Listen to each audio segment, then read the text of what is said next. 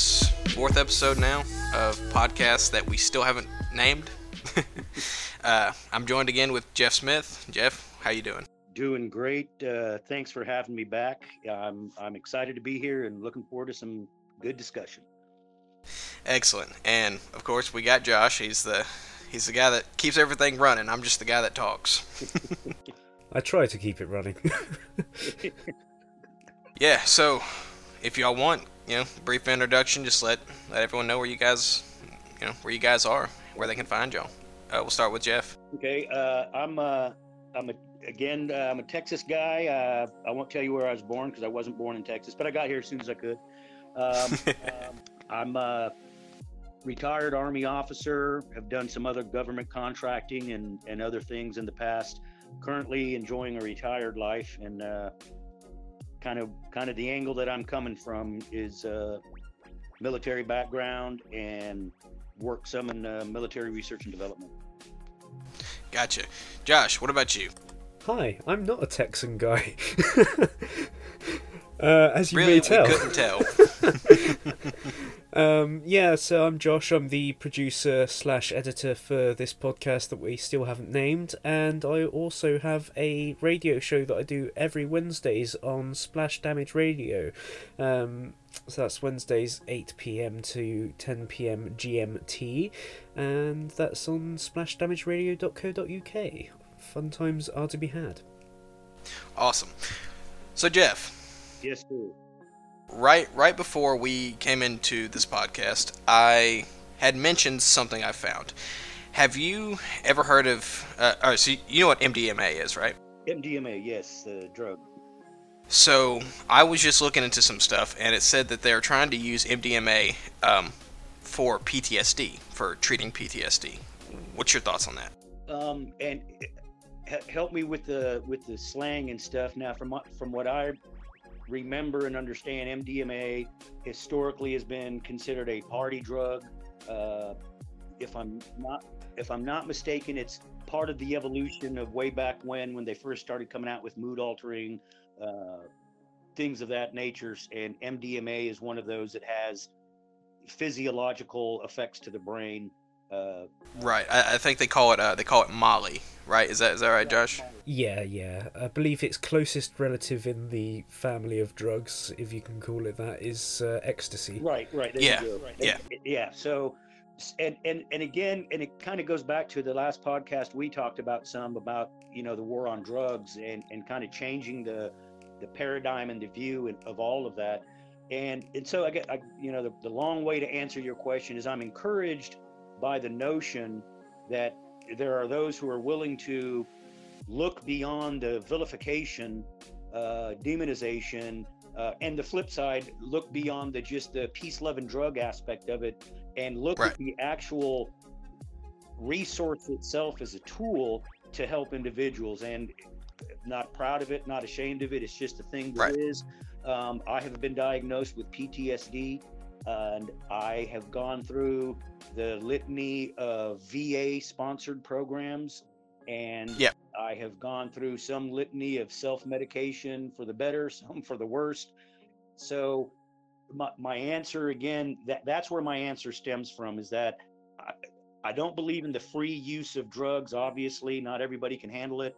But I absolutely believe in looking at resources that are available, and MDMA, from, again, I won't get into the list of what I have done. I don't want to incriminate myself. I can honestly say MDMA is something I have never personally tried, so I have no personal knowledge on what it could do. But someone who suffers with PTSD, I can appreciate a non-invasive, or at least a least invasive method to help folks deal with their side effects of PTSD. Right. And see, like with drugs, it's just like pretty much all things, right? There's good things and there's bad things to drugs. Right. It exists in a gray shade. It's not black and white. It's not one way or the other. Exactly. Drugs, because they do have some good effects, even though they do have bad effects, it's something that we're not utilizing. Okay, and with any kind of medicine, pretty much with any medicine, it's a poison. And It just and kind of to your point, Luke, when it is used, it's hidden. It's not talked about. They being the AMA, American Medical Association, doctors across and dentists across the world use liquid cocaine, pure D, straight 100% freaking cocaine. Right. I've had nasal surgery. They freaking liquid cocaine, baby. I was good to go for a while. But they didn't tell me that directly. It was like, okay, we're gonna inject this stuff into your nose. They didn't say, hey man, we're gonna give you a couple of bumps of coke. Same with heroin. Same with morphine. A lot of those drugs. So I think, I guess what I was trying to make your point even more so that not only do we not use it, but that we're so afraid of its demonization that when we do use it, we hide it. Right. And I think hiding it is because, since there's such a stigma against it, and especially the fact that it's criminalized, is you don't have people talking about it. You don't have people saying, well, what is safe and what's not. It's not regulated. It's so the production of it can be unhealthy or potentially, life-threatening for a person. Right. And nobody knows what dosages to use these things at because it's they're not being educated on it. Yep. Right? That's correct. And again, to your point, and back to MDMA, and Josh, you'll be the true media. You'll be the judge of this. I'm going to try diligently to stay more on a particular topic. So back to MDMA specifically and that type of use, that's where again I'm encouraged that it's allowing that opportunity versus going in, because I'm not saying the VA doesn't use drugs. I'm not saying the AMA does. Boy, they dosed me with some things that, I thought what the dreams that I was having were bad, but it turned it up to House of 1,000 Corpses on steroids. I don't know if you've seen that or not. I'm a big fan of Rob Zombie, so yeah, I've seen the movies. So yeah, it was, and the scary part was it didn't scare me. It was I was there with it, and thankfully there was some good frontline doctors in the trenches that were willing to listen to me. It would have been just as easy for me to do a couple of things when they gave me it was trazodone. And everybody's affected differently. I get that. The way it affected me, I could have easily said, screw that, I'm not ever taking it again. And there goes the self-medication part of, they prescribed it for me, but I'm not going to take it because I know better, which defeats the purpose of prescriptions. Right. If I could have also said, well, they gave it to me, they must know better, let me keep taking it. And, who knows, I have a psychotic episode.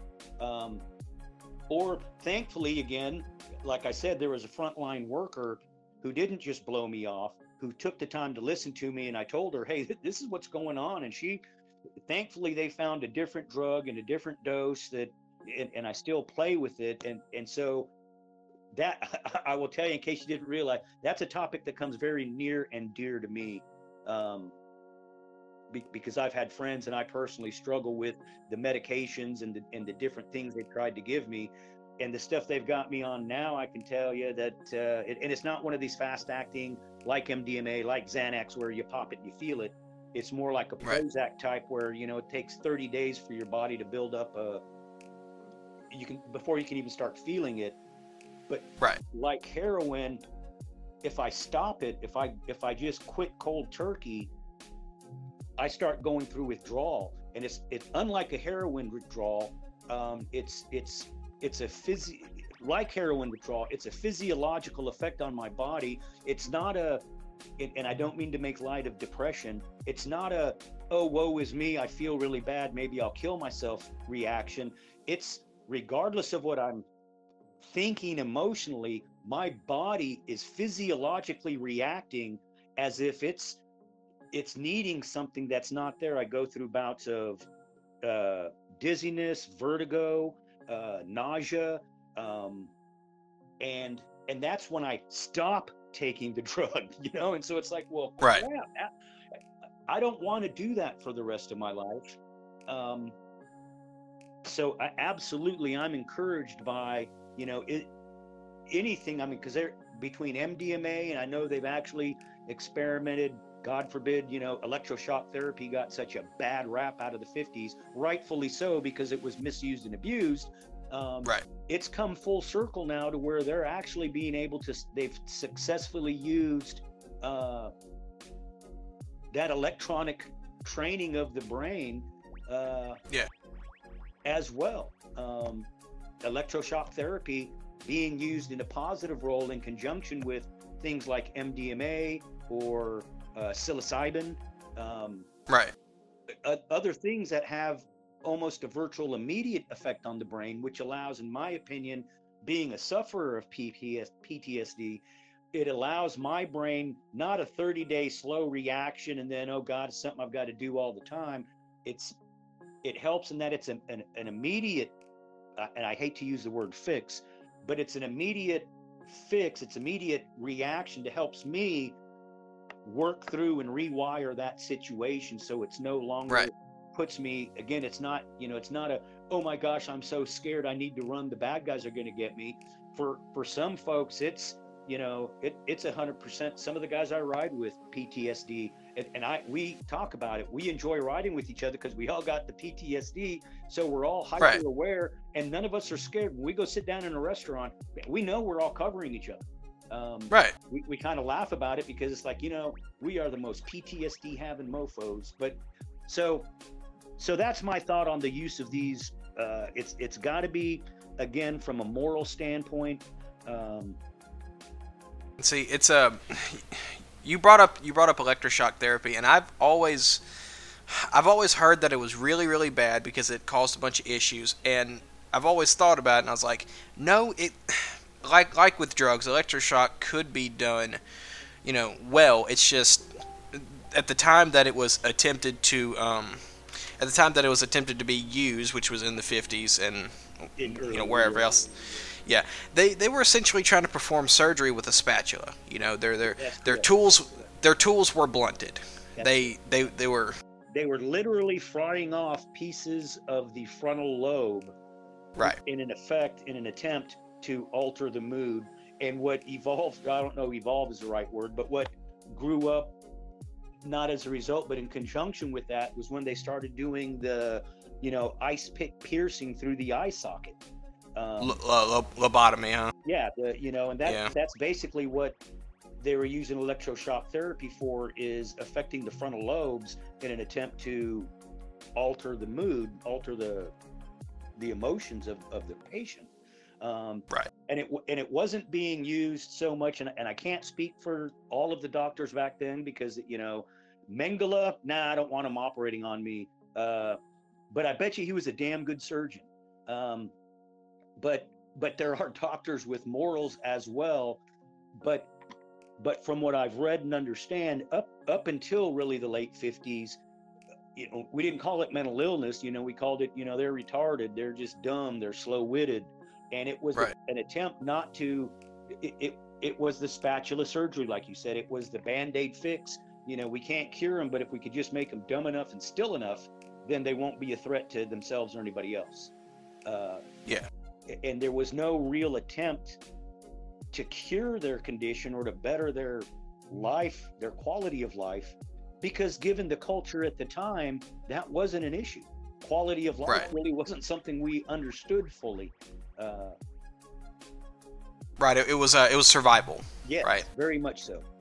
And getting back to it, like what I was mentioning with this electroshock, it's great now that the technology we have is allowing for, further study and further, I guess just looking into this stuff and being able to actually use it. Because, if it's there, it just needs sort of a rework, or, we need to wait till our technology is better. Then good, shelf it, wait till everything advances, and then pick it back up. Because I definitely think electroshock therapy could be used. That's all the brain is. It's what the consciousness is. It's just electricity. That's it, and it's just a matter of when it's been shown that any significant traumatic event, traumatic is defined by any event to an individual that individual defines as life altering. Trauma to me may be something different than trauma to you, but whatever that trauma is, it causes a physical rewiring of the brain, the way that for whatever reason, from synapse to synapse, when you had that particular thought or moment, it's been rewired. And now the brain is a fantastic thing. The brain is not, in fact, hardwired per se. The brain is, an evolving thing. There are trends that most people's frontal lobe act the same way. Most people's cerebral cortex acts the same way. But time and time again, studies and real world experience have shown people born with parts of their brain missing, or people who have had parts of their brains that are normally associated with certain actions, and the brain's able to actually rewire itself. So the brain is an amazing tool, but it goes back down to what you just said. It's just a matter of chemical and biological electrical impulses, and right. If you can rewire it to a position where you're more comfortable without losing, your frontal lobe senses of personality, I am absolutely encouraged. One of the things that they gave to me in the dosage they gave me, one of the drugs, you hear all the time people saying, well, man, it just made me turn into a zombie. And I never understood what that meant until I was on it. I wasn't happy. I wasn't sad. Right. You were numb. I was just numb. It just going through the motions doesn't even explain it well. Right. And again, thankfully, I give prayers of thanks that for whatever reason, I was able to come out of that and able to start interacting more with people. Right. And a lot of people, I think, will try to say that it does do its job. And I guess in a sense it does. It kind of makes the bad go away, in a sense. But it also removes the good. And, nobody can live like that. No one can live without feeling. You know what I mean? It's a challenge. It really is. I've known people who have had traumatic brain injury personally, that affected their frontal cortex, their frontal lobe. And having talked with them, I worked with a friend of mine. I think I've mentioned him to you, maybe offline, a friend up in Chicago area. I worked with him with the Special Olympics, and there was a lot of veterans participating with TBI and other injuries, traumatic brain injury, TBI for those who don't know. And a lot of those suffered from, like I said, frontal lobe injuries. And all of the ones that were still cognizant and could have a conversation with me, they all freely admitted that they know their personality has changed. They remember what they've lost. But thank God, because again, this was a unique bunch of guys and gals, Special Olympics. They're just not, guys on the street. These are all highly motivated individuals. And it was encouraging. Again, it goes back to the brain is a wonderful thing. And if we can find any resource that will help that individual, just like what you said, without endangering any more of those parts of them that make them unique, and especially when you talk about MDMA and folks with PTSD, usually those are folks who are still in control of their faculties, if you will. They're not right. They're still generally able to make decisions for themselves and not have to have somebody else make it for them. And that's the danger, is when somebody else is making the decision, when is enough, and that I can't talk to. But as far as, just like you said, I've used electroshock therapy, but just not for my brain. I've used it for rehab and it's been used, they call it TINS, and I forget what TINS stands for. It's some technical word that basically, putting electrodes to your muscles and firing your muscles. And those have been out on the market for years and years and years. That's electroshock therapy. It just, and the brain is a muscle. So why wouldn't electroshock therapy work on the brain just like it works on any other muscle? But just like the same way, if you strap someone into an electric chair, boy, that's some serious electroshock therapy. For real. Their muscles get one hell of a workout. No, it's just speaking on MDMA, and you were talking about at what point is allowing people to regulate what the individual does. At what point is enough, and what is it too much? And we had brought up the war on drugs. Right. Okay, and I think this war on drugs has most certainly inhibited a lot of progress as far as looking into mental illness and stuff. Like stuff like that goes. Absolutely. And honestly, like doing my research and looking back into it, it is, it's been. I would honestly say the war on drugs is responsible for most of our issues here in America now. Anywhere from the racial issues, the immigration, the issue with Mexico and all the cartels. You could probably speak on that. Mental illness, pretty much just our war on drugs has been, the cause for all of our issues, or not all, but most of a lot of our issues. And I just heard about this story about a guy named Charles Inez. Have you ever heard of Charles Inez? Either of y'all? No, too many bells are ringing that I think it's just the tinnitus. I can't say I've heard of him either, to be honest. Okay, so this guy named Charles Inez, what happened was, basically, he took a shit ton of PCP and gouged his eyes out. Okay. He is used as like the poster boy for why you don't do drugs. Drugs are bad. Okay, this is why, and they point out Charles Inez because he went crazy and scratched his eyes out. Reaper madness of the 50s. Right, but that's not the whole story. What actually happened is this guy was being set up, by a narc. he was being set up, and he was wanting to buy. I think it was weed. He was wanting to buy some weed. And this guy said, "Yeah, sure, I'll sell you some." The informant, the agent, he said, "Sure, I'll sell you some. Just bring a little coke, to prove that you're on the up and up. Prove that you're cool." So he gets there, and he doesn't ever pull the coke out, but he, has a look at the weed and says, "Nah, never mind. I don't actually want it," and gives it back and leaves. Well, they arrest him, and then they search him. And they find the coke. They find the coke on him. Okay. He gets taken to jail because they searched him. He's like, "Well, look, okay, you told me to bring that. Yeah. You pestered me about it."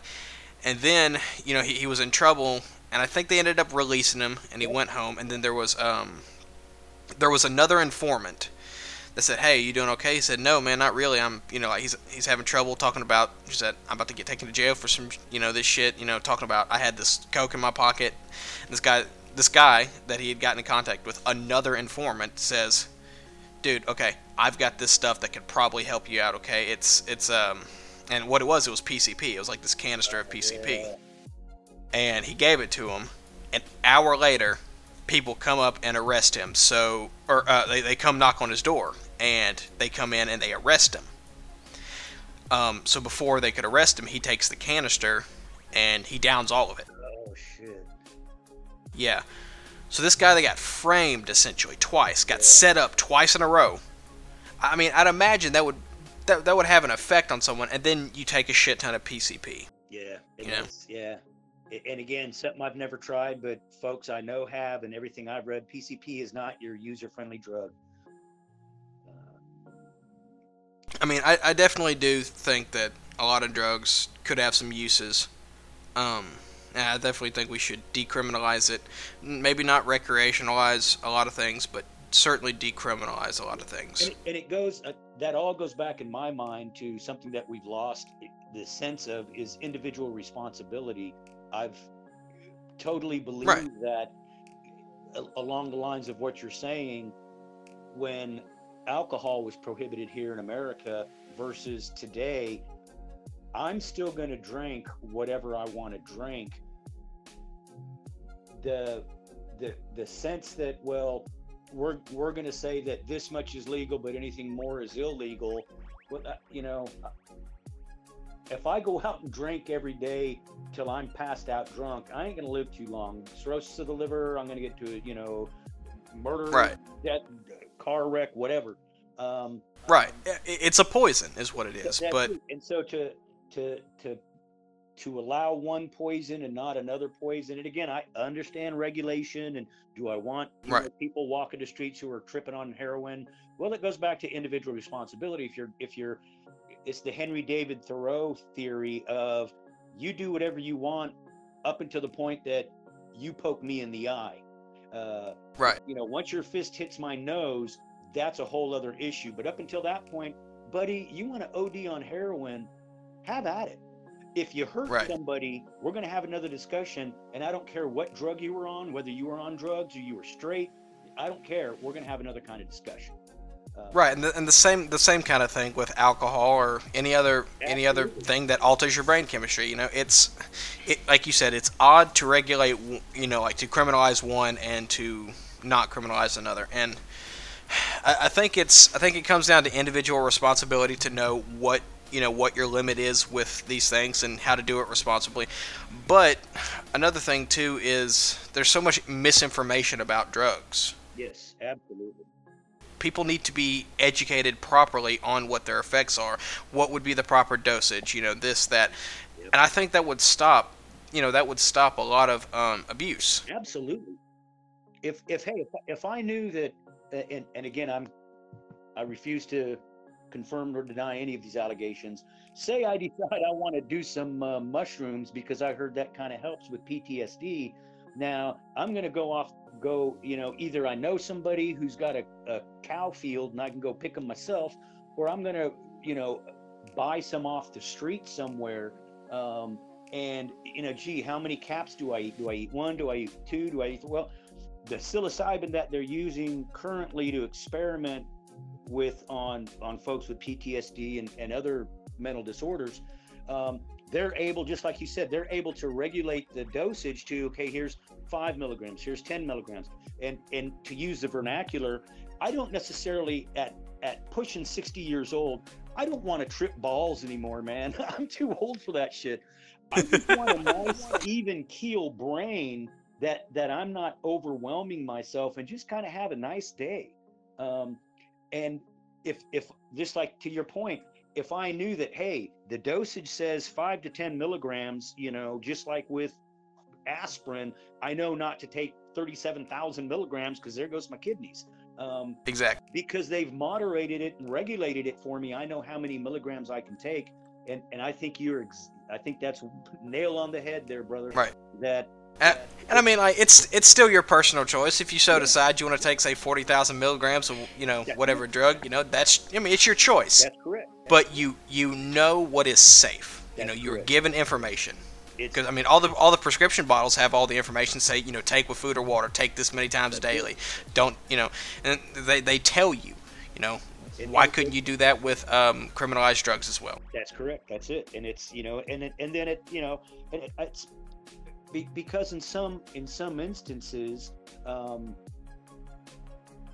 lot of that stuff, again, like back to my point earlier about when they do use it, they hide it in plain sight. And you mentioned PCP. Well, hell, PCP was available for anybody who owned horses back in the day. You can go to a vet and say, hey, you don't even have to show them the horse. There's no such thing as a horse license. You go to the vet and say, hey, I got horses. I need to get some tranquilizers because I'm going to be shoeing them and de-shoeing them. And they you talk to the vet and he gives you a prescription for PCP. Shit. So it was hidden there in plain sight for years and years and years. And just like with the whole meth addiction with what's the main crap, I can't remember, it's the E word, not epinephrine, but anyways, one of them words that again, it was something that you could buy at the pharmacy as a nasal decongestant, and it wasn't even a prescription. You just had to ask the pharmacist for it. I think you are thinking epinephrine. It's like a form of adrenaline. Okay, then maybe that was. I remember being in college. I'm sorry, it wasn't me, of course. It was just people I knew. Being in college and being able to go to the drugstore and ask the pharmacist, I need blah blah blah blah blah, and here's your bottle of it. And wow, cool. Well, you can't buy that shit anymore over the counter. They figured out that's what a lot of folks are using to make meth. I would Right. like to tell you a funny thing that's happened recently in the UK alluding to that subject. Recently, we have found out that one of the leading supermarket chains here in the UK has made it so you have to go to the pharmacy to get poppy seeds. Because Yeah. Because apparently too many people, or supposedly too many people, are going to this supermarket, getting poppy seeds off the counter, grinding them up, and using them to make... It's so stupid, but it's... Ingenuity, man. I mean, it's the same thing as being a little kid, like finding out that Germ-X got fucking alcohol in it, you know? Yeah. You know, I was an adult when I remember when that happened here in little town East Texas. That was an issue on the college campus, that college students were drinking frickin' Germ-X. Yeah. It's like, what are, Tide Pods, you name it, man. Right. I mean, if there's a will, there's a way, right? Yeah. People are, if they want to do something, they're going to find a way to do it, you know? That's it. Whether it's viable or not, so to make it taboo, is it, and that goes to the conspiracy side of my brain, which says anytime something is made taboo, it's made taboo for a reason. It's not just arbitrarily taboo. You think so? And I do believe that generally taboos are made in an attempt to help further a society. Now, I'm being very optimistic, and I'm thinking the best of humankind right now. Right. I think that taboos, though, can also be, it's just like a tool, like, say, government. It can be used for great good, great evil. And yeah. I definitely think that a taboo placed that seems basically arbitrarily placed probably had a reason. And that's I agree. And whether it was a just or sound reason or not, and so that's where, and absolutely there are taboos that are self-serving, but again, in the G, everybody is well and everybody means well, which I don't believe, but in that world, I get the difference between me as an individual and me as a part of a society. I get a society and what a society needs in its most basic form to remain a society. If you and I and Josh could not speak the same language, and we couldn't, if there's no way we can communicate, there's no way we can have a society together.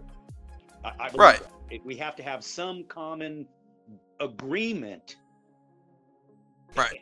And that's what taboos help us do. That, in my culture, I can cop a squat, I can go take a dump in public. In your culture, not so much. So you got to come to an agreement, and over time, oftentimes, certain things become a taboo. Right. Because we forget why we don't do it. We just know that we don't do it. Right, and really, honestly, though, that's all good and evil is. It's just pretty much. It's an agreement that this is cool and this is not cool. And I think I agree with that wholeheartedly, in the sense, and I've mentioned this to you before, in the lowercase good and evil. Right.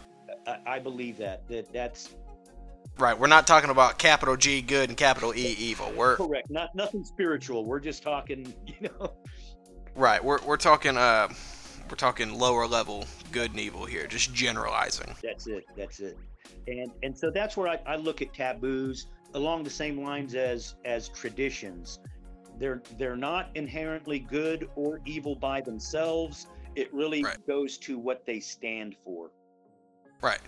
And like you were saying, traditions can be good, but if a tradition proves itself obsolete, you need to phase it out.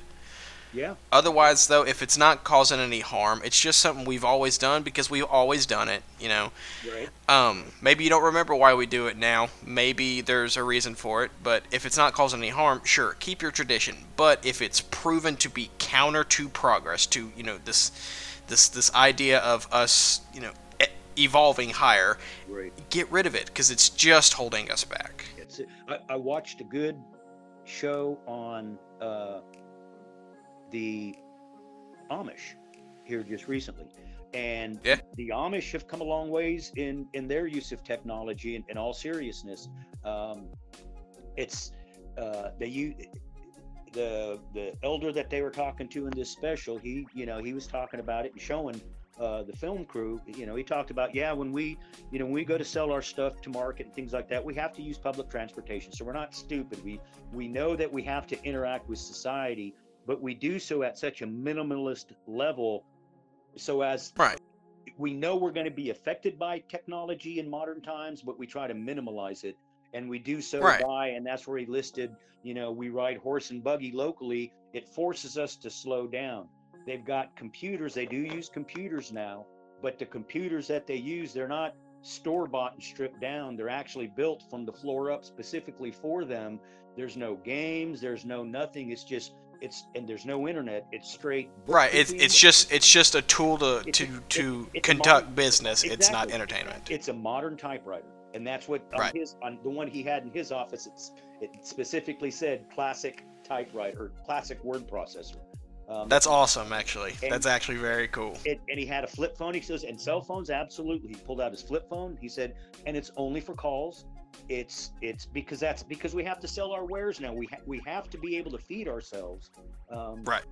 So I think that does speak to, it's okay to use technology. We don't have to be afraid of technology, but the overuse and overdependence. It's almost like a drug. Absolutely. It's almost like a drug. Absolutely. Technology is a drug. I mean, you see people that are walking around just texting on their phone, and they'll run into people in the supermarket. You can't tell me that that's not literally, or maybe not exactly, but that's pretty fucking close to the same effect as being baked off your ass and walking around, right? I would argue that, and I don't have them in front of me, but I have read some reports where the word exactly, and I hate using that word. I catch myself using it often, but exactly almost does apply in this case, that the effects of the serotonin and other chemical reactions that are happening in the brain are the same. They are literally the same. The endorphins, the synapse firing. So yeah, you're right. They are physically rewiring their brain, and that gets into a whole other topic that we'll talk about at some point. About it's something we talked about before, is the social engineering, social media, and those type of things.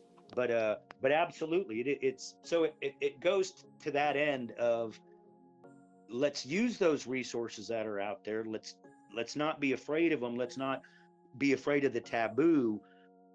Let's understand the taboo. I get right. I get I've looked at the history of the war on drugs, and you talk about, in the 20s and 30s, and when they demonized African Americans and marijuana, how the African Americans were going into Louisiana and raping white women because of the marijuana. So right. That's no justification for that whatsoever. No, but it's that's stayed with the whole concept of the war on drugs, is that there's evilness around the drugs, no matter how you look at them. And that's been the biggest disservice, that, like, to your point earlier, I don't know that it's the cause of all the problems, but it certainly has fed right into those problems. Right, and it doesn't help that drugs, I mean, yes, they do have good uses, but they also have bad effects. I mean, and it doesn't help that they have bad effects, because if you spread misinformation saying, like, it causes people to go into the fucking Louisiana and, rape white women and shit like that, or like how crack was misinformed and stuff like that. Yep. When you spread misinformation about something, and it already does do bad stuff, like, it does have bad effects, right?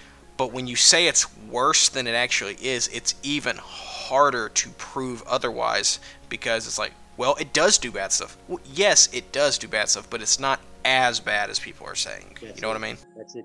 And then there are those people that just that argument right there is, oh, so you're admitting it's bad.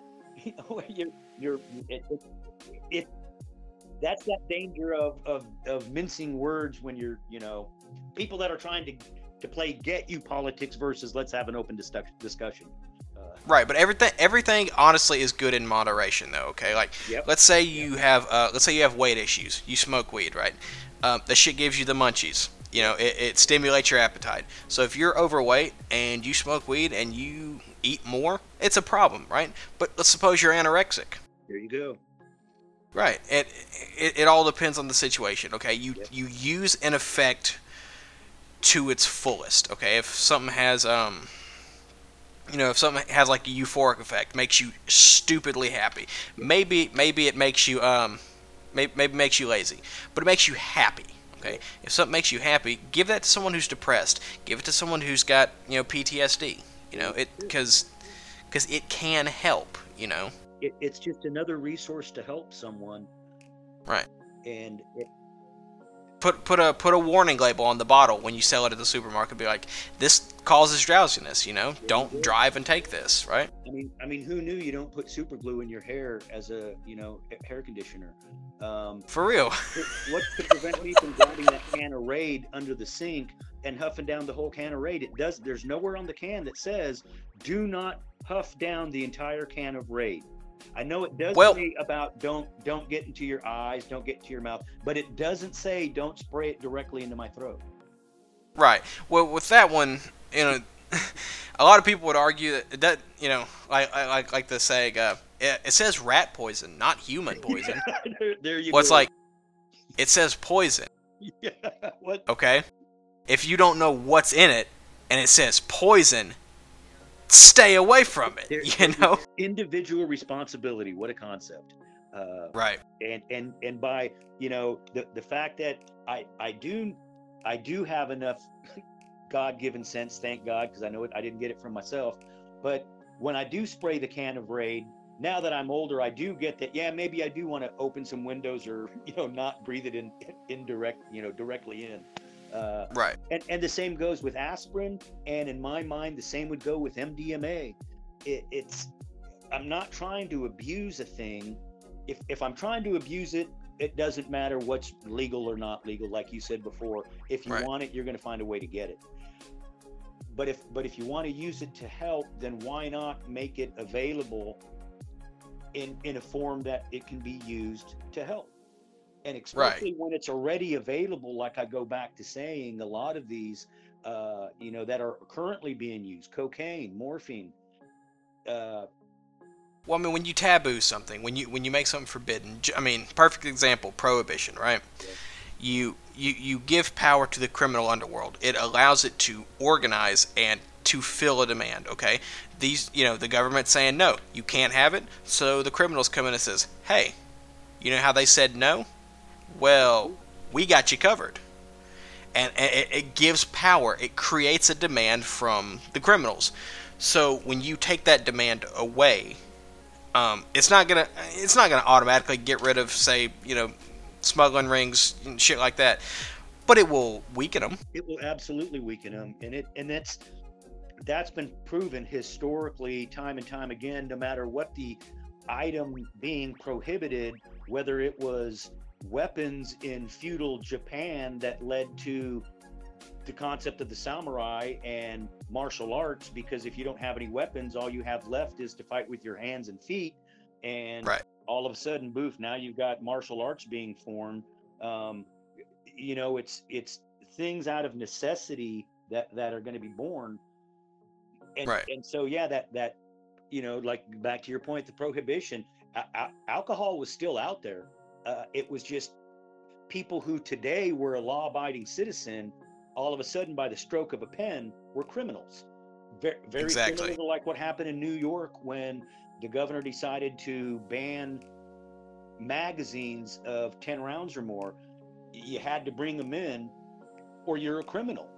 And it's and I know there was more to it to the law. There's going to be fact finders that are going to go out there and say, no, Jeff, that's completely wrong. That's not what he did.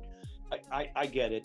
But that's the blanket statement of what he did. Is he basically said you can't have magazines. If you do, it's got to be no closer than 10 feet to the weapon that it fits. In other words, you can't put it in the weapon, and it has to stay. If you owned it before the law, it has to stay in your home. If you want to turn it in, you can turn it in. Otherwise, transporting it is a felony offense. and so it's like the old tax laws with marijuana. They didn't make marijuana illegal initially. They made Right. it you had to have a tax stamp. It was illegal to carry it without a tax stamp, but you had to Right. carry it to the place to get the tax stamp. So it's like, wait a minute, I see what you're doing there. You know, It's messed up, and they try to catch you with some of the wording on the legislation, but that's it. There was a sting operation years ago in Florida that I thought, from a law enforcement perspective, I thought was cool as hell. Sucked to be those criminals. It was some pretty heavy criminals out there that had a bunch of bench warrants out there and outstanding warrants, and so they got a list and they sent them all this. Hey, you want a free cruise? All you got to do is come and sign up, and you'll walk home. You'll walk out with a TV and a free cruise. And right. it was the law enforcement, and they sent all these invites out to all these offenders, and sure as hell, in one day they ended up arresting like 150 of these offenders who came in thinking they won the lottery. And they're like, oh yeah, just come on in. Is this where I cash in my lottery? I get my TV? Yeah, just come on in. Just go through that door right there. And on the other side of the door was all the law enforcement. Is that even legal? Because that sounds like messed up, honestly. Yeah, I mean, I was literally just thinking, like... I thought it was ingenious. It's genius, but yeah. it's shady as fuck. Well, they didn't force those offenders to break any laws. Right. It's not like entrapment, like the other example you use, where it's like, yeah, I'll sell you drugs, but you need to bring drugs on you in order to do it. That's entrapment. That's setting up the guy. But right. And that's why I said I prefaced it with from a law enforcement standpoint. Now, from a criminal standpoint, that's fucking shady. That sucks. It's like, God dang it. But I, again, and I am a dick. I do laugh at the misfortunes of others. I mean, I do too, but you gotta make light of you gotta make light of misfortune. You gotta laugh at dark shit. That's the whole point of comedy. I thought that from a law enforcement perspective, like I say, I think that was ingenious. It is genius. It's just I would hate to have it happen to me. And then they show it on national TV, so the rest of your life it's like, you're that guy. I suppose at the end of the day, it boils down to your morals when you look at something like that. If you feel like that's something that, that's a trick, that's not right, they shouldn't have done that, But on the other hand, with your view, it's like, oh, that's really smart, that's brilliant. They've got the evidence there already, they know who they're looking for, and they've got this scheme in place which is going to lock them down and get them for good. It's brilliant. It is brilliant. It is brilliant. Like I said, it's one of those things that I would hate to have happen to me, but it's the saying, all is fair in love and war, right? Right. That's right. That's, when the cops bring you in to interrogate you, they don't have to tell you the truth. That's, one of the big misconceptions. Cops under interrogation can tell you anything in order to get you to confess. Right.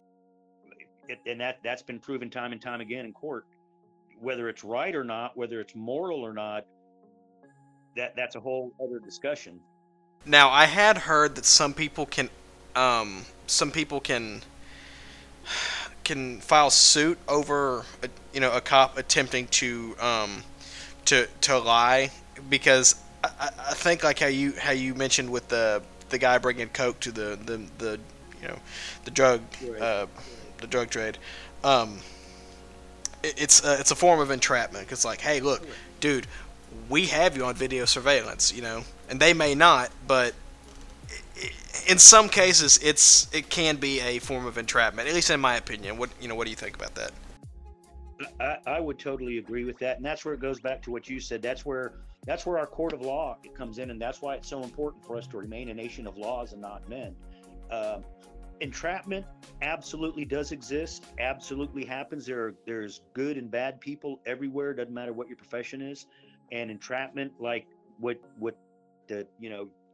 whether you agree with drug laws or not, when a law enforcement officer convinces a civilian to break a law, in my mind, that's clear-cut entrapment.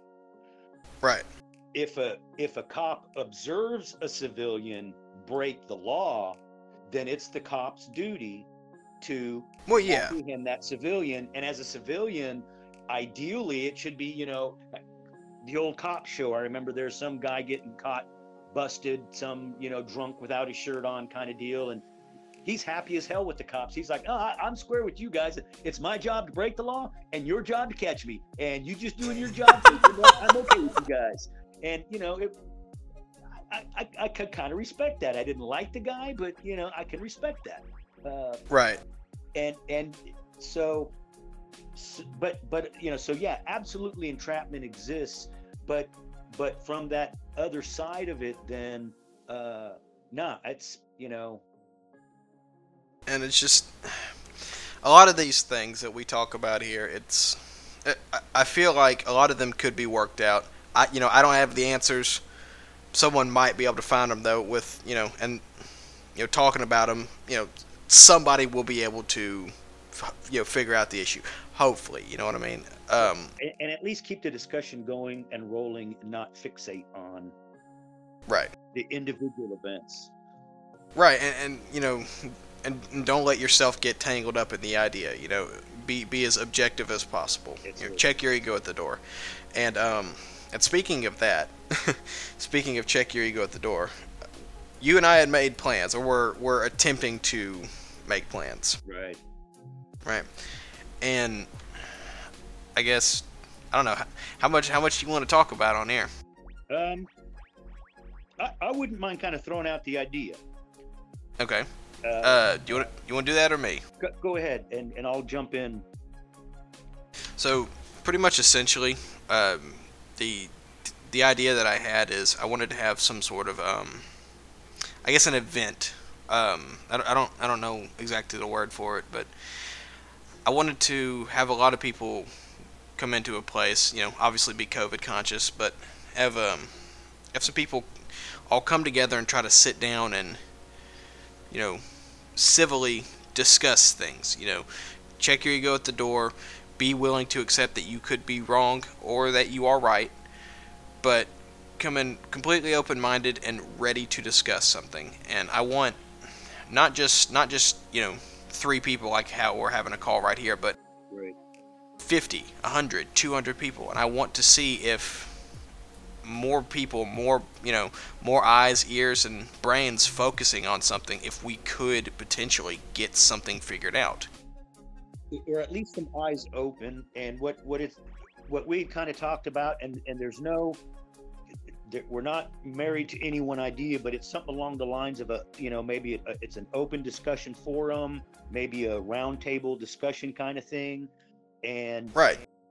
Just to let people be heard and let ideas be discussed without being shouted down. Right. Without being, one of the things is you don't get to try to prove why I'm wrong. That's not what this is for. This is to, allow ideas and opinions to come out with some specific topics in mind to provide a solution, or at least some insight, some open, honest insight from all angles. Right. Almost like a convention kind of a thing. Right, a convention. That's the word I was trying to say, convention. Yeah. I hesitate to use that because, again, that's one of those words that us old farts kind of have a preconceived notion of what a convention is. Right. But absolutely, that's kind of along those lines.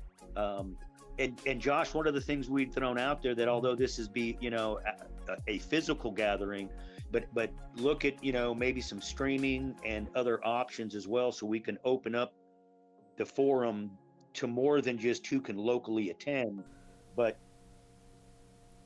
yeah, I'm sure there'd be some technical things that could happen along those lines. Josh, do you think that you and Joel might be able to help me out with that? Yeah, I mean, I don't know how much you'd be able to do from, across the big pond, but you might be able to figure something out. This is tech stuff. This is stuff that you and him would. Timeline, Josh, just to we're not talking about tomorrow or next week. Our thoughts were towards the fall sometime. So it gives us a little bit of time to kind of digest and figure out, like with you, how the logistics of it to make it work. Right. Yeah, no, I'm sure we can come up with something. We could sit down and brainstorm some ideas of how me and Joel could technically help out there.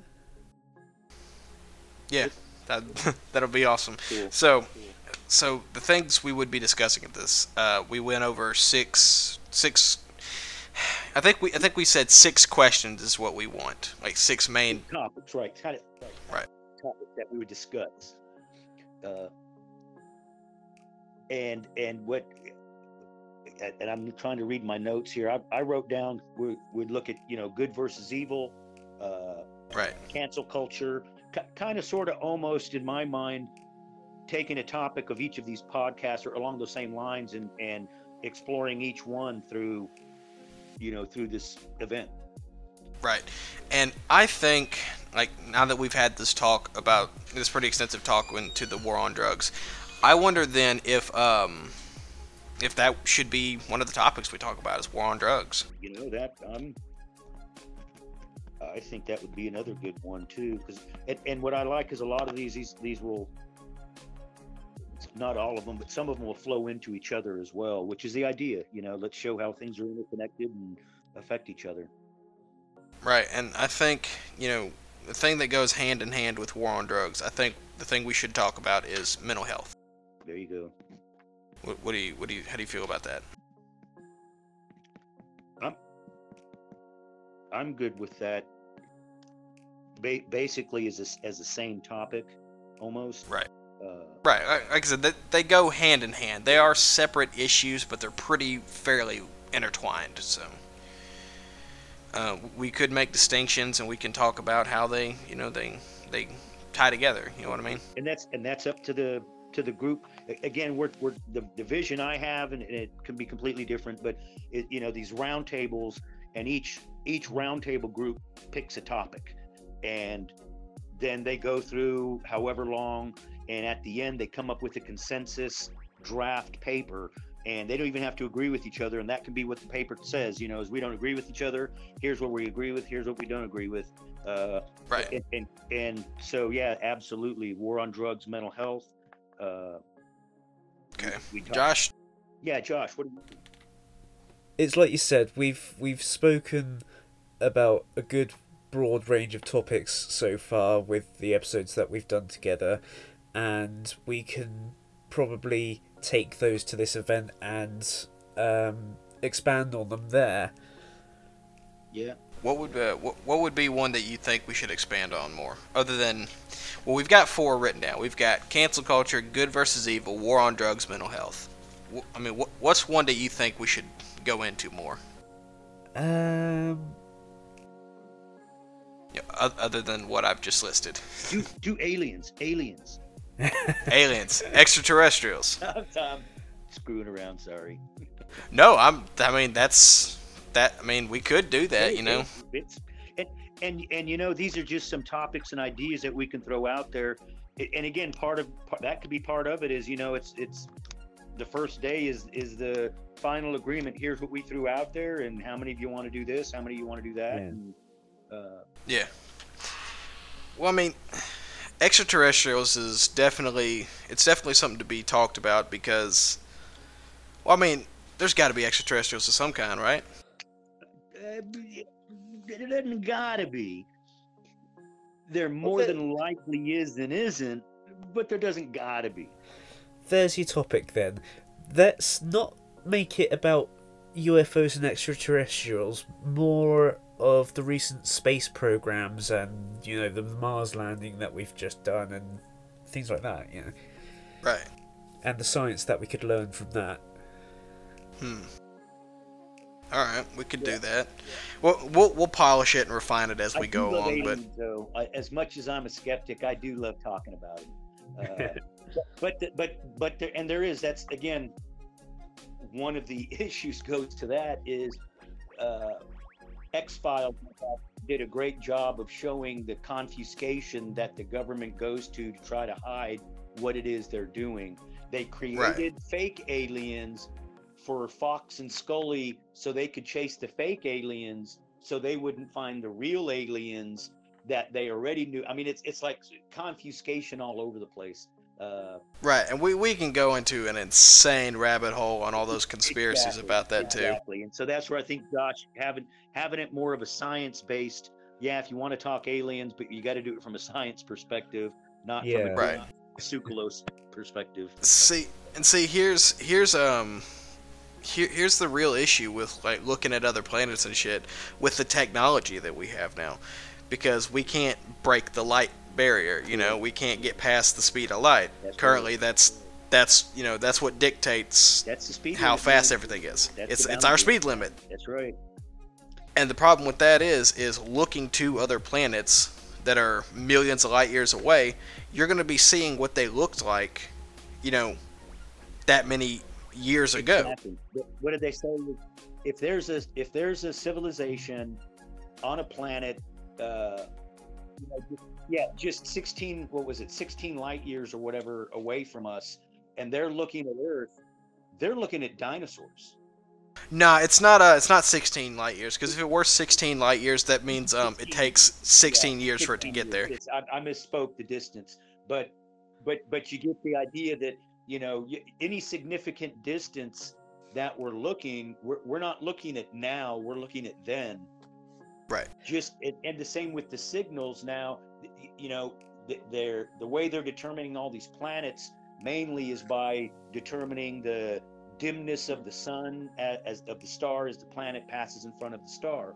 Right.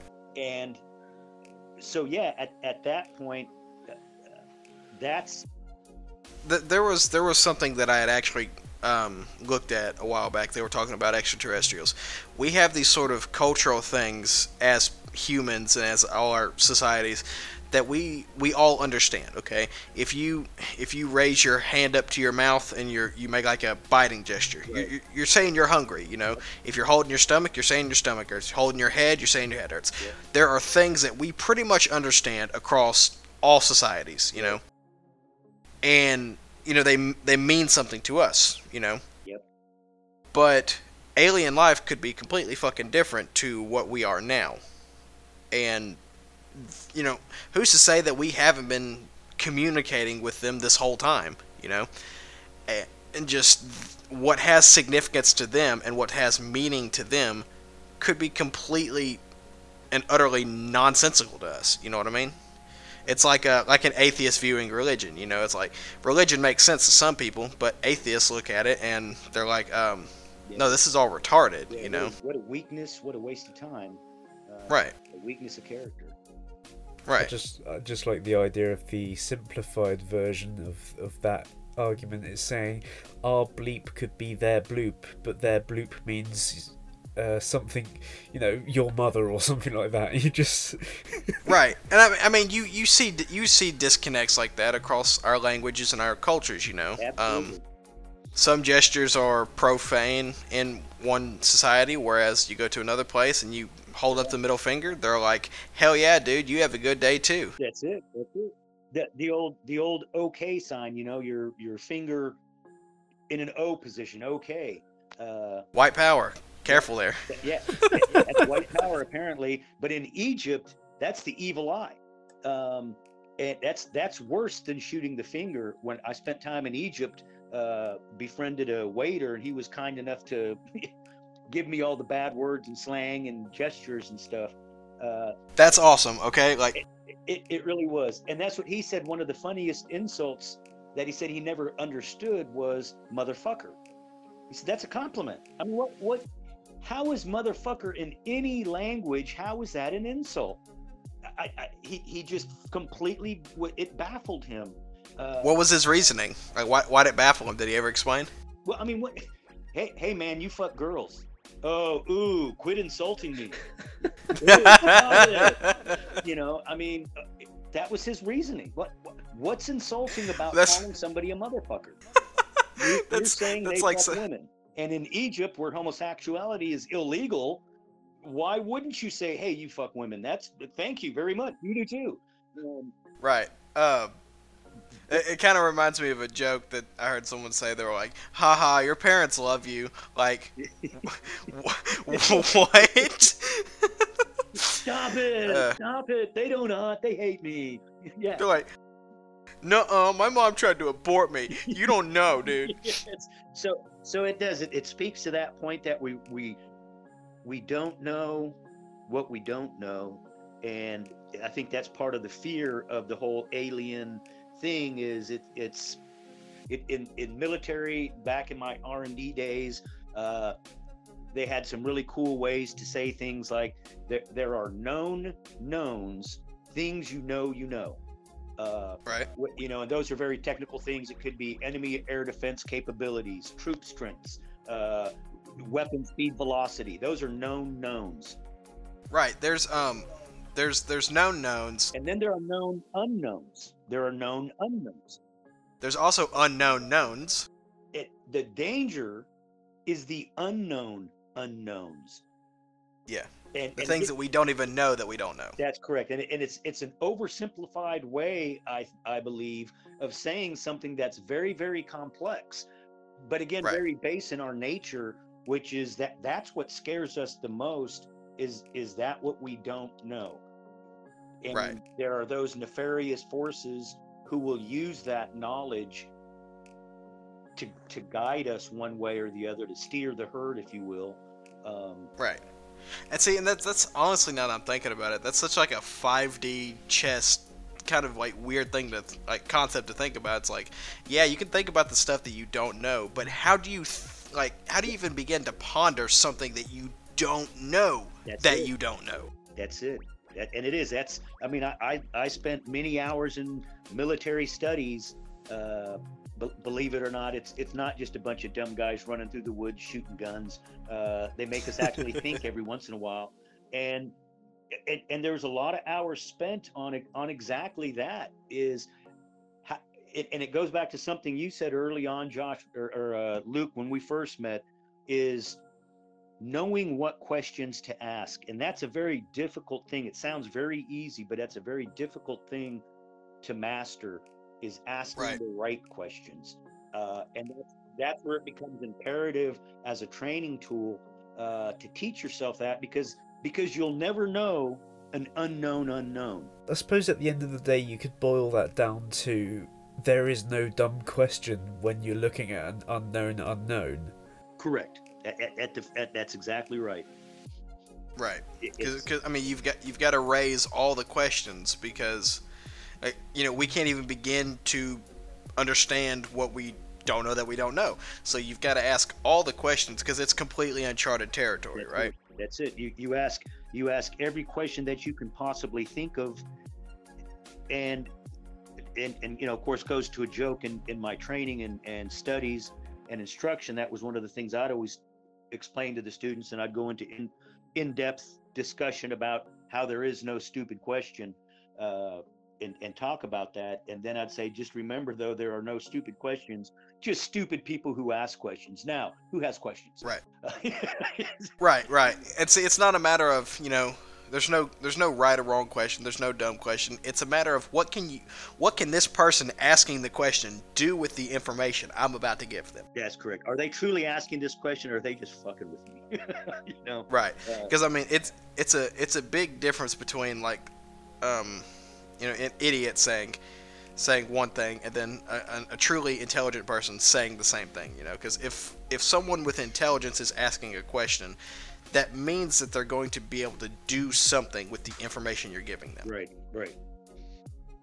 I love the idea of sitting down with someone like that and asking these questions, and they could be the smartest person ever. You'd trust them with anything, and then they'd be like, no dumb questions, but is it pink and fluffy? What the hell are you going to do with that information, man?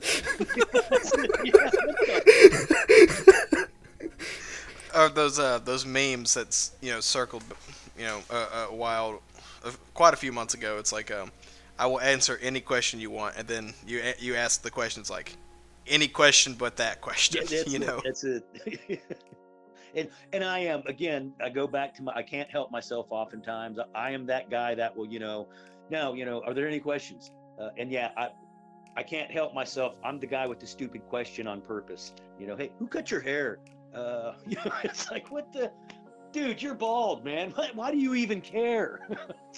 Yeah, dude, why do you dress like that? Are you a pirate? Yeah. Yarr. No, but like, I mean, you could just ask a dumb question at that point just to have fun. But like, Yeah. some people ask. I swear to God, some people ask the dumbest questions. And it goes to intent and an individual personality, because there are those folks. Right. I've attended enough conferences where and if I ever come off, please feel free to slap me down. If I ever come off like I know more than I think I do, feel free to call me on it.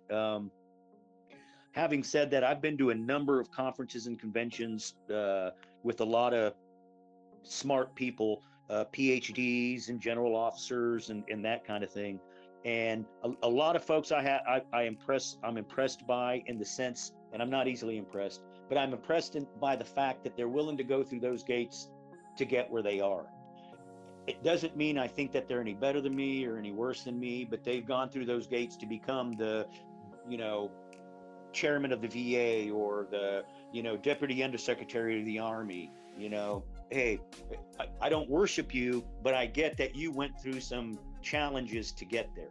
Having said Right. that, amongst that august group of people, and I went to enough of these to where I was a regular at some of them. Every year when they would, Congress would read the National Security Act. That National Security Act here in America, Josh, in case you don't know, basically that comes with a big bag of money to the Department of Defense. And one of the things I did after I got out of the Army was I worked with small businesses and helping them do government contracting.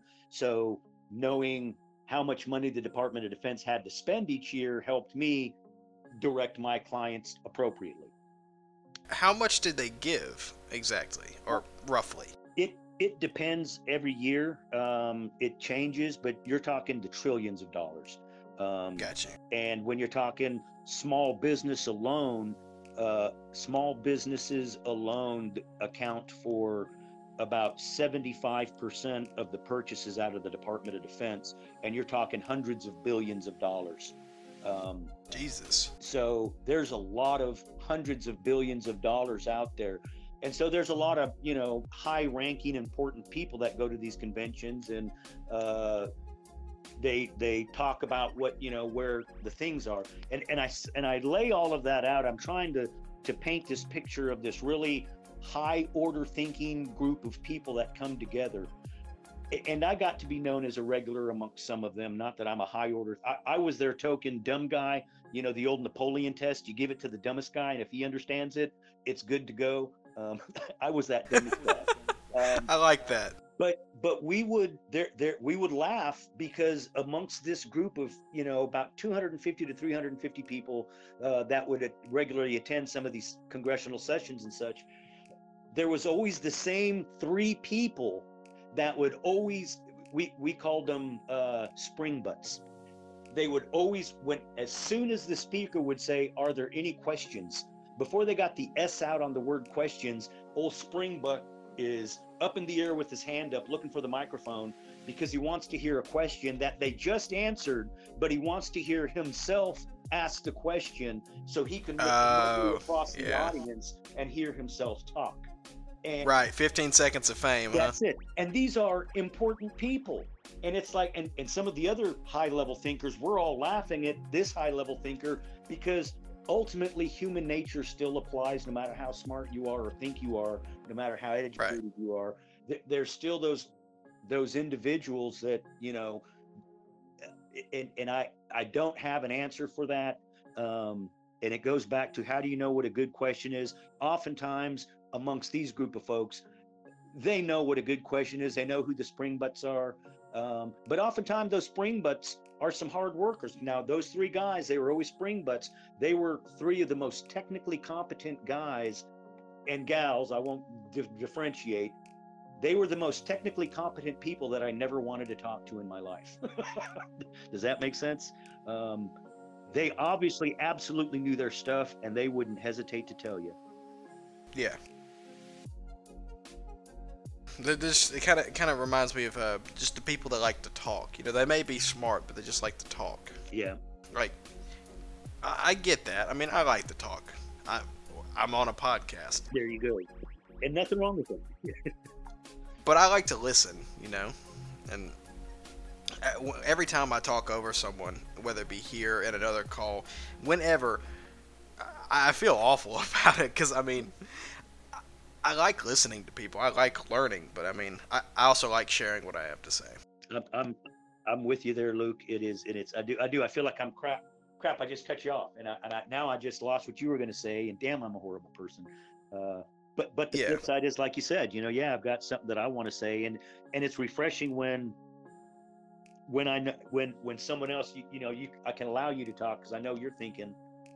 You're Right. not thinking of what you're going to say next. You're actually listening to what I'm saying and then letting your thought formulate. And that's something I always try to do, is stop thinking about what I'm going to say and start listening to what you're saying and then formulate a thought. Right, and that's, you know, like, I think everyone should strive towards that. You know, you shouldn't ignore someone and just come out and try to say what you want to say. You should allow the information you're receiving at this moment influence what you are about to say. Right? Because otherwise you're not learning. You know, you're taking the information that you have, calling it good, and saying, I don't want anything else. That's it. It's just reaffirming that self-reaffirmation without any potential for growth. Right. One of my pet peeves as I've gotten older, and very few people do it. I try not to speak ill of people that were in my life personally. I'm a divorced guy. One of the things that would irk me, and it still does, is when people say to me, well, I know what you were going to say. I know what you're thinking. You don't have a freaking clue what I'm thinking. Well, Right. I've known you for 20 years. Now, don't get me wrong. I love it. Some of the guys I ride with, I mean, we know each other. We've ridden enough together. We know we got each other's back. If someone comes up to me and says, hey, your buddy Cliff said A, B, and Right. C. Yeah, I know Cliff would never say A, B, and C. I got his back. I know he wouldn't do that. But I'm not going to walk up to Cliff and, hey, my buddy, hey, I know what you're thinking. No, I'll let you tell me what you're thinking, and then we'll go from there. Right, and see, there's some surface level things you guys understand, because y'all are together all the time. It's a camaraderie thing, That's it. brotherhood almost. It's a caveman brotherhood. It's some Right. simple needs, simple survival skills. It's we're not there for emotional support. We're Right. It's a great time to hang out together and not have to say anything. We can ride bikes for 4 hours and not talk. Right. But There's once you're together, like, around somebody long enough, you begin to learn a lot of subtle things and be able to pick up on a lot of subtle things, and to an extent you can kind of predict what they might say, Yep. feel, do, but you're never going to know someone's full beliefs on something. The only person that knows how they truly feel about something is that person. it's it. And oftentimes I submit that person doesn't know, and I can only speak from personal experience because I've only ever been me in this life.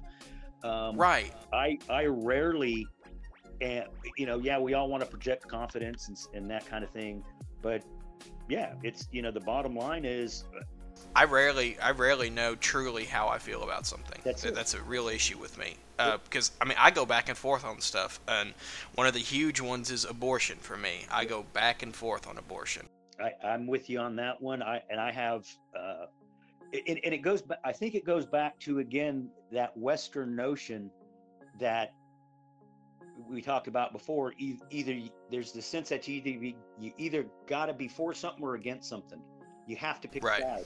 And I submit that you don't have to pick a side. For certain things, absolutely, you got to pick a side. But not everything. Not everything has to have intense meaning to everybody. And it's okay to listen to somebody discuss through that. And I think abortion, and that's one of those almost taboo topics that I love to talk about. Right. And speaking on abortion, I sent you a text right before we hopped in this call. Gotcha. where I said something about abortion and reincarnation. Yes. Okay, so would y'all guys like to kind of hear my stance on kind of like what my train of thought with this little comment here? I'd love to.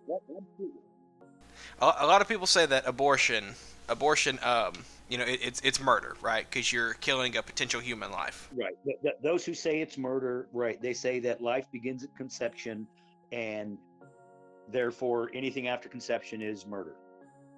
Generally speaking. Assuming reincarnation is true, right? Gotcha. Assuming that once we die, our consciousness goes back to some whatever ethereal pool of consciousness, we get reassimilated into this pool, and we lose the boundaries and the borders of self, and we go into this higher consciousness, and then as a new life, a new vessel is created, e.g. a body. Your number comes up in the waiting room. Right, exactly. Once your number comes up in the waiting room, whatever gods that are keeping, or gods, aliens, ethereal beings, right. higher, what have you, whatever's above humanity the giant is monsters. That one. Whatever's up there, it just takes a scoop out of this pool of consciousness and pours it into the person. Well, if that's the case, then I'm saying if reincarnation exists that way, and they just take the consciousness and put it into the new vessel that's being created, right. Then I'm okay with abortion, okay? Because if that's the case, it's not technically murder, because you're not killing you're not killing the soul. You're killing the vessel. That soul that was going to go into the vessel can still go into another vessel. Maybe it won't be the same because chemicals and shit affect, and experiences affect a person. But at that point, I would say it's not necessarily murder. And so let me interject there for a second with the term. Then is maybe it's the terminology in and of itself, because murder, the word itself, murder, in my mind, and from my Catholic upbringing, and then trying to find some solace between the commandment "thou shalt not kill," its more recent interpretation that "thou shalt not murder," and me on a personal level trying to reconcile that with my job as an infantryman, which was to go out and kill with intent. And right. Maybe it's the terminology. Murder is not so much the physical act in and of itself. Murder is the intent behind the physical act. The physical act itself is killing.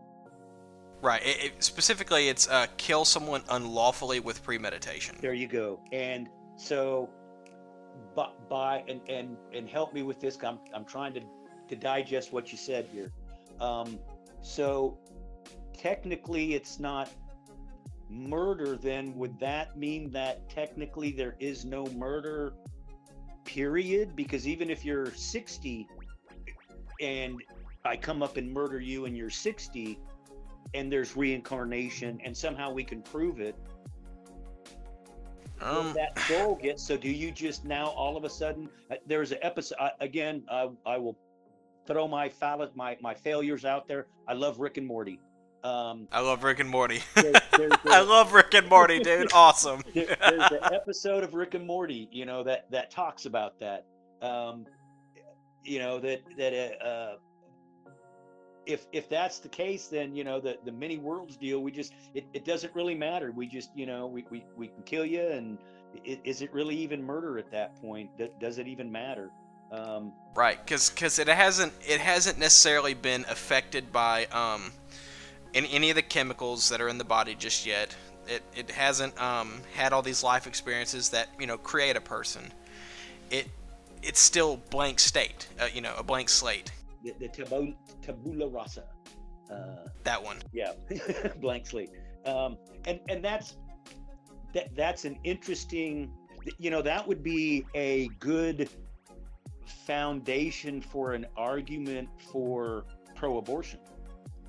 Right. That it's not murder.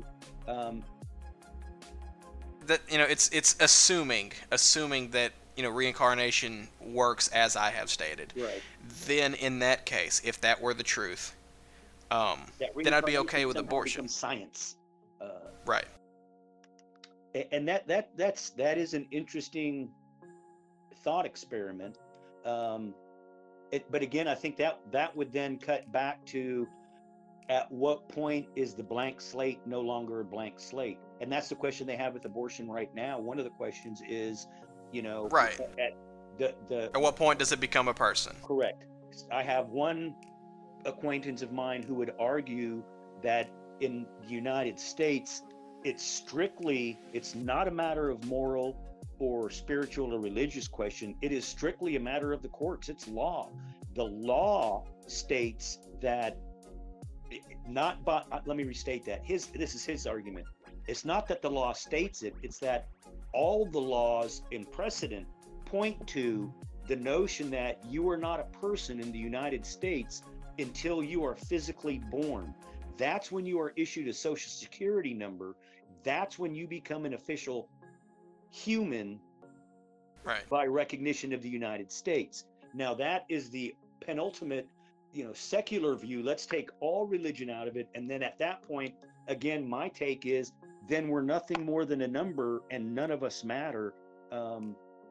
If the soul, if consciousness doesn't matter, if there is no real good or evil, it's just what I choose it to be. We talked about this before.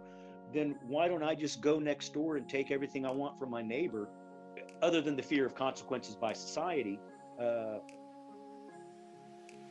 without a thought of a higher power there? That's where I struggle with abortion. So, that's a difficult one. That's a lot to unpack there. Yeah, and that's going back to your ethereal pool. The notion of reincarnation by most of the cultures that ascribe to some form of reincarnation, all of them, in my experience, have in common that the point of reincarnation isn't just because it's a regular cyclical part of nature, but that you're constantly trying to improve. The purpose of reincarnation is to improve the soul to a state to where it can transcend into a higher plane of existence. Right. And see, okay, so this is something I've kind of thought about.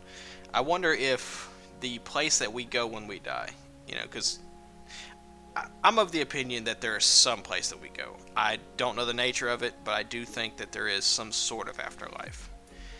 I wonder then if the afterlife is the same places where ideas come from, and we can tap into it. And is it also the place where we were before we were born? I mean, it could be, I mean,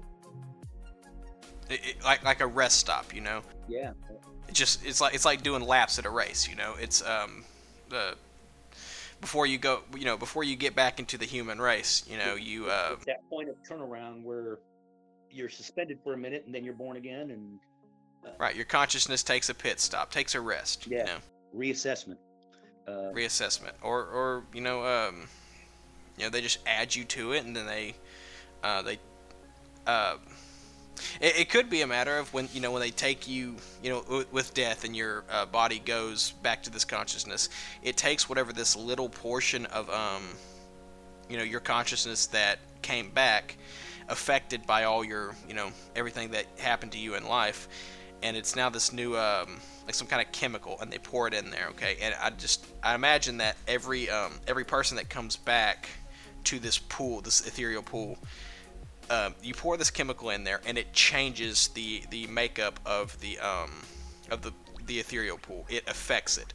So as we progress and move on and on and on, the consciousnesses that get added to the pool and then get recycled, they, and we have new births. They pull from the pull from the pool, right.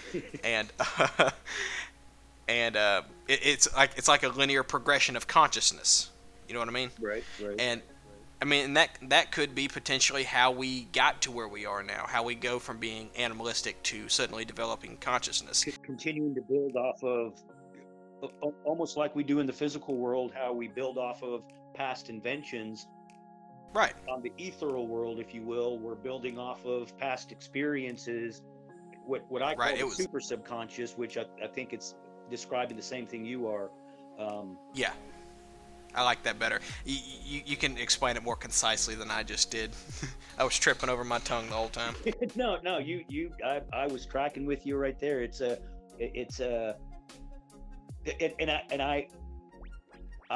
I tend towards that belief in life, that there are those that say that that our consciousness is simply a side product manifestation of our physiology, and it ceases to exist as soon as we do, and there's nothing afterwards. And maybe for them that's the way it is. Maybe they are allowing their spiritual energy we talked about before. There's there's upspin, downspin at the quantum level on particles that we can't even imagine seeing. I wonder if this super consciousness, maybe it's just a collection of all consciousnesses being able to talk and communicate with one another simultaneously, so that a way they can share all their experiences at once and ponder over them much quicker and faster than, say, you or me would be able to right now. In fractions of a second, information is shared, talked about, and discussed. And maybe that's where ideas come from, because this super consciousness builds on the past experiences of the people that are added to it. And because it is at maybe some quantum level or whatever, in this physical universe, everything ultimately breaks down to some type of wave function or field function. And so if that's the case, then yeah, it's something that can be absolutely passed on and changed and modified, whether you like it or not, whether I like it or not. The way I look at it is, we are all individual drops of water, and each one of us is an individual drop of water, have self-consciousness, we have self-awareness, and so we want to retain ourselves as that drop of water. But our end state is to fall into the ocean. We're going to be in that ocean. We're going to be that one big body of water, and that one big body of water is made up of an infinite number of drops, an infinite number of individual souls, if you will. But that entire body of water, just like you described, the superconscious there, is that it's right. And I do like this analogy of all these water droplets going back into the ocean, because that's why the water's so salty. It's because of all the minerals that the water brings along back with it and drags it to the ocean. And I wonder, to analogy wise, compare the saltiness of the seawater to the intelligence and all the information that is within the super consciousness. It's evaporation pulls the water droplets up, rain goes down, brings more minerals into it. That's it. It changes the nature of the whole by the individual actions. Right. But any individual action in and of itself seems insignificant to the whole, but all of them become the whole. And maybe so you take a look at that individual droplet of water that is Luke, and that individual body of the droplet of water that is Luke is made up of specifically identified quantum particles that, however, whatever reason, the wave functions have collapsed to the point to where you are Luke the raindrop. And at that point, then you don't want to, as it's self-conscious, you don't want to lose that. But once you get into that big ocean, those particles are spread everywhere. And now the ocean, like you said, is going to drop up, it's going to rain again, it's going to be recycled 100 million times. But what if after that 100 million times in an untold amount of years, by some random chance of God or nature, all those exact same wave functions that ended up collapsing that one time to make those atoms that made up the raindrop of Luke, what if they all came together again in 100 years or 200 years? Is Right. that reincarnation? Well, I mean, that would be history repeating itself. And all of the physical particles that made up Luke make up Luke again. Would you retain, could you retain the same consciousness that you had before when you I were think the it's- same molecules? I think it's something of an echo. I think that Almost a deja vu kind of a thing. it is kind of like that, yeah, because you know how they say history repeats itself, right? It's reoccurring. It does reoccur, and events can happen similar to or nearly identical as they happened in the past. And now that I'm thinking about it, one of the funny things is the connection of Kennedy to Lincoln. Right. All those similarities with the secretary and the days. And yeah, you're right. It's Right. It's essentially the same thing happening again. I mean, there's obviously differences, and you know there was progress done there, Sure. and yeah, but like there's so many similarities, it's crazy. It's like it's like that meme where it says, "Hey man, can I copy your homework?" Sure, just change it a little bit so it doesn't look like we cheated. yeah, You know? yeah. It's weird. It's definitely a weird thing to ponder over too. And that's and I do believe that.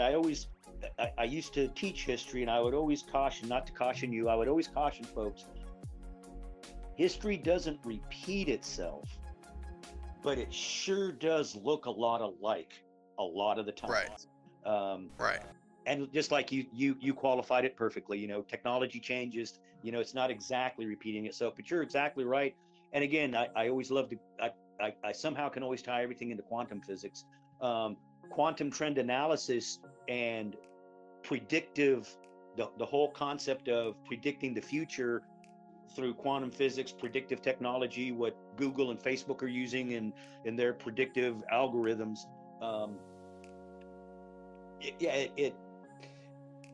It lends to that notion that, and going back to your reincarnation ethereal pool, is if there's enough intent, there's enough to cause a change in the field, in the energy, whether it's a bunch of raindrops pulling a bunch of minerals out of the atmosphere before it hits the rainwater or before it hits the ocean, or it's a bunch of humans, you know, trying to think good thoughts instead of bad thoughts. Can it have an effective change? I do absolutely believe in that, you know, the old power of prayer. Right. Now, am I a religious zealot who, you know, believes in the power of prayer? Not like I said it, but absolutely there is, you know, there is power to words. And I misspoke. There is power to those thoughts, and those thoughts can be manifested through words, through action, Right. through energy. This kind of ties into that whole debate over is time linear or is it cyclical? You know, Right. Are we doomed to repeat, you know, the same cycles over and over and over again, and we will never progress? And a lot of people don't like this, you know, the cyclical time theory because it implies that there's no progression. People like the linear one because, you know, it says that as time goes on, we progress, whether it be in consciousness or otherwise. There is progression. People don't like this idea of a reset button. Right. I think it's both. I think we do have sort of a reset, but it's more just like setbacks. That's it, like pretty much. If something ends up going wrong, or if we're straying off the right path, it's a setback. You know, take a few steps back, try to backtrack and figure out where you're supposed to be going. And I honestly think that's what it is. We are linearly progressing, but every time we step on the wrong path, we're like, hold up, wait a minute, this ain't right. And we take a step back, we're like, oh, no, this is the path I'm supposed to go down. And we continue on. That's just my thought. What's your thought? I would say, and going back up to the super conscious, super subconscious, that which, and again, this is all presumptive of the notion that there is something more than just us, just a random universe bubble, and that's it. Um, yeah, we I've got another question then for you. go ahead. I'm sorry to cut you off No, there. go ahead, please. So you were talking about if a certain thing is done, and it kind of ties into my this linear cyclical progression. Um, you think that if you correct me if I'm wrong. You said something along the lines of if enough people do the same thing, like say power of prayer, enough people do the same thing, it can have some effect on the super consciousness. Right. Absolutely, I believe that. Okay, then, do you think then some malignant force could then try to, on a wide scale, corrupt the human nature, and then when they are, they have this tainted spirit, this corrupted soul that goes Yep. and is added back into the superconscious? Do you think you can set it like it would be a setback? I You described it very well. I do believe that, and that goes back to my belief that one of the things you had asked before is, your thoughts on good and evil. Does it really exist? And I do believe that there is what I call a big G good and a big E evil. And I don't think it's a good God on a cloud and an evil devil in hell, but there, just as like I've said before, in quantum physics, there's in regular physics, there's positive charged particles, there's negative charged particles, and good and evil. The big G and the big E definitely are a form of positive and negative charged particles, and each of those particles have specific effects on physiology of life in the universe, whether we're human or microbial or whatever. These quantum waves have an effect. And having been in combat, and maybe this is just purely my spiritual way of dealing with reality, but I can tell you that absolutely, as a presence of its own, evil absolutely exists, and you can absolutely be absorbed by it. It's a fight. Absolutely. The age-old fight between the big G good and the big E evil, I believe, is real. And that's the struggle of our super subconscious. And that's been the struggle of mankind as related in the Garden of Eden and many other stories about, the dichotomy of the human soul. I wonder then what would be an objective good or an objective evil. What is something that is always good no matter what, and what is something that is always bad no matter what, circumstantially? And that's a tough question. Because like people, I've heard some. I've posed this question to people, and some people have said, "Well, murder. Murder is always bad." Well, is it though? Is killing always bad? What if you don't kill this one person and it causes 1,000 people to die? Right. Is it right to let 1,000 die, or is it right to kill this person? Yeah, and I followed that one stream there, and there were some good comments that came out of that. Some good questions that that to bring up. Things like, well, do you save 4 obese old guys or 1 baby? Oh, you save the baby, of course. Well, wait a minute, I'm an old obese guy. Wait a minute. But on the other hand, now wait a minute. What if that baby, is a baby Adolf Hitler? And because we're living in a world of make believe anyways, we can make believe anything. What if that's baby Hitler? Right. And see, and I think a lot of people with this argument though, they're trying to apply value to a human life. And honestly, I don't think you should do that. I think you should look at each one as an equal unit to one another, okay? Each life is as valuable as another is, and you should go for quantity, okay? Because if you focus quality, then, that's a matter of subjectivity. Right. When you bring subjectiveness into it, that's where it becomes debatable, okay? I think, objectively, you should always go for quantity, because it's honestly, it's just higher possibility of information. Higher potential. You're more likely to get more out of 1,000 than you will get out of one. Right. And that, again, that's where, it becomes very case specific. But it is, that's one of those. So here's an argument that I would then pose. Would you save 1,000 babies or the Queen of England? If, as the D&D Dungeons and Dragons guy, am I lawful good? Am I lawful evil? Am I aware that I'm lawful evil? Do I think I'm lawful good? Now, I saw some of the arguments that I hear a lot, and I saw it on that thread that you discussed, about everybody's the hero of their own story. Nobody ever thinks they're the villain. I disagree. Having played many a board game, there are often times where I like being the spoiler. I love role-playing the evil guy. Right. And having said that, and if you look throughout history, do you? I don't know, because I'm not in his head. Joseph Mengele. For those of you who don't know who Joseph Mengele is, I encourage you to Google him. Not a great guy, and there are those that would argue, well, he thought what he was doing was the right thing.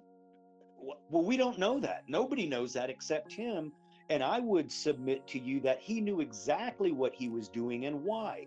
The Nazis thought that they were doing the right thing, the head Nazis, by killing the Jews. They believed in it. Bullshit. They knew exactly who had the wealth and how to get the wealth from them.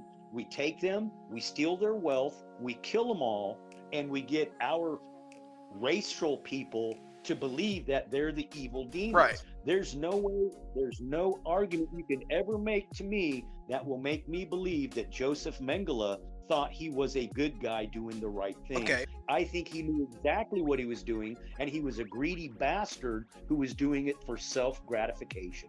Okay. And that's evil. That is evil. Okay.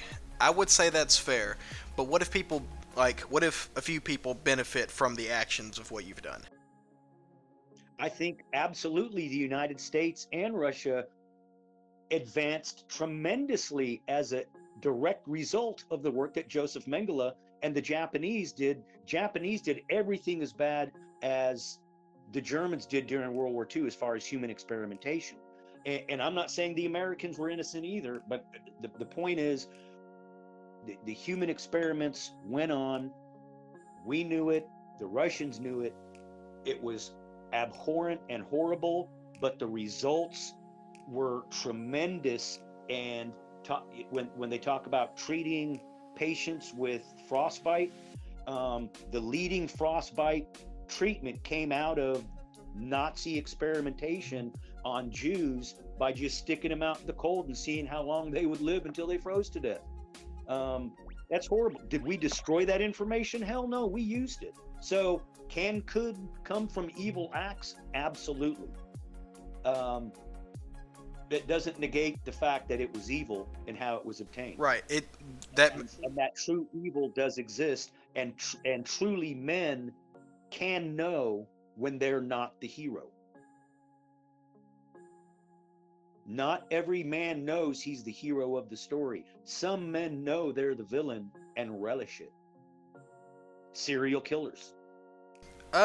With a lot of... Not all of them, but some serial killers have said, if you let me go, I'm going to do it again because I like it. Right.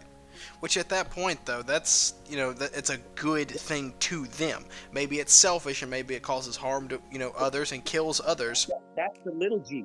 That's little g good to them. That is big E evil. Right. Anybody who relishes in stealing your neighbor's baby and eating them alive in front of your neighbors, that's evil. Right. I'm sorry. Right. I mean, even if you're getting something out of it, that's still fucked. You know what I mean? Yeah. It's little g good for you, but and that goes back, is there good and evil? I believe, yes, there absolutely is. It's not subjective. It is absolutely objective, big G good and evil. And that's what I believe when we die. That's our own heaven and hell. God's not going to judge us. The big spaghetti monster's not going to judge us. were going to judge us. And that goes back to my belief in reincarnation. If you screwed it up so bad, guess what, buddy? You got to come back. Once you attain that highest level of, hey, you know, that's the track, then that's when you transcend this physical reality and, you know, move on to the next plane of existence. Right. And so it leaves open a whole lot of complex issues about morality and ethics and big topics that easy to fall down rabbit holes. Yep. Josh, you got anything to add to this? I think the only thing I could possibly add to this is I have not had way enough drugs for this sort of conversation. Yeah, this would be an interesting one to be, you know, I would love to touch on this subject again on some sort of intoxicants. You know, I'm with you, brothers. I would definitely have to take better notes because otherwise I would be off some rabbit hole. I think we all would be. Right.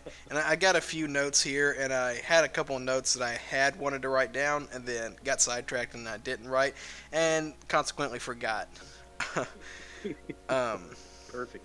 But hell, I guess we've covered a lot. Yeah. Outstanding, man.